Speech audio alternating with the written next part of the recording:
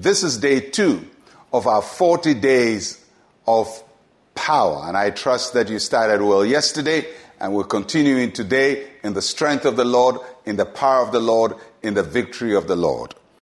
And I'm reading from James chapter 4, verse 8.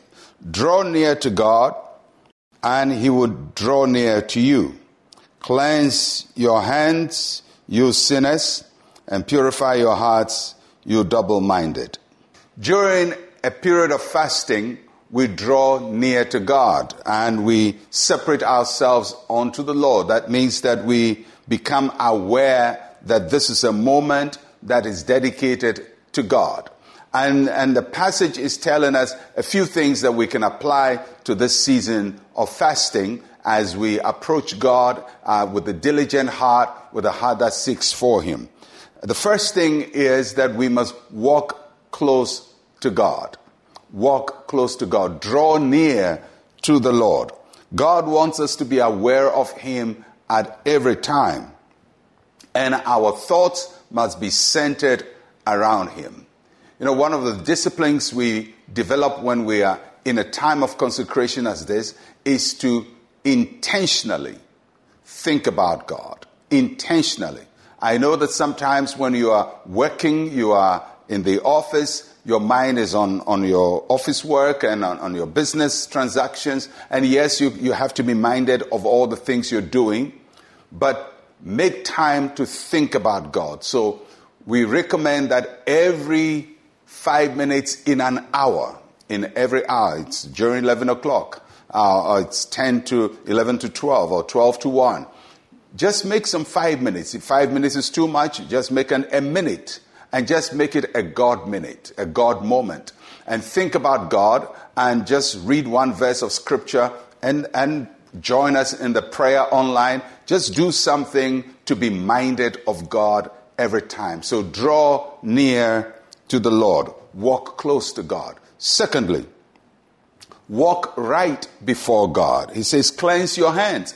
That means that in this time, we have to be careful to develop a relationship with God that is not hypocritical. So if there are things in our lives that we need to deal with, there are sins in our life that we need to deal with, we need to deal with them. And we have to go to God, not hiding from our sin or thinking that, oh, God would still hear me no matter what I do because I'm fasting. No, we have to cleanse our hands. That means everything we do that does not bring glory to God must be dealt with. Our actions must please God. The thing is, the closer you are to the Lord, the further away you are from sin. So once you're God-minded and you're thinking about Him and you're staying in His presence and you're worshiping Him, you find that sin begins to be remote in your life. It leaves your life because your mind is centered on the Lord. So walk right before God. And third thing, walk by faith in God's word. It says that purify your hearts, you double-minded. Double-minded person is a person whose faith is not strong. It's wishy-washy. It's not firmly fixed.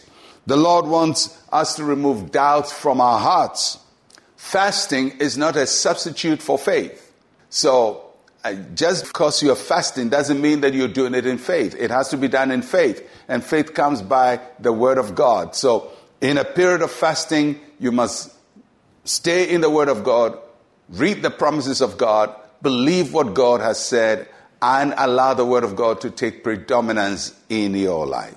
So on this second day, let us draw nigh to the Lord. Let us draw closer to the Lord. And it's a good time, since it's a day of worship, for you to be in church and draw close to other believers and share fellowship with them and stay in God's presence. Just envelope your life in the things of God. Let the things of God envelope you, surround you, and overshadow you, because this is a moment of consecration to the Lord. May we all draw nigh to the Lord. And may we meet Him on this second day of our 40 days of power. Let us pray. Say with me, Heavenly Father, today I come to you with all my heart. Cleanse me and make me whole before you. In Jesus' name, amen and amen. Well, day number 2 is beginning, and it's going to be a great day. I'll catch you again tomorrow. I'm Pastor Mensa Otabil. Shalom, peace, and life to you.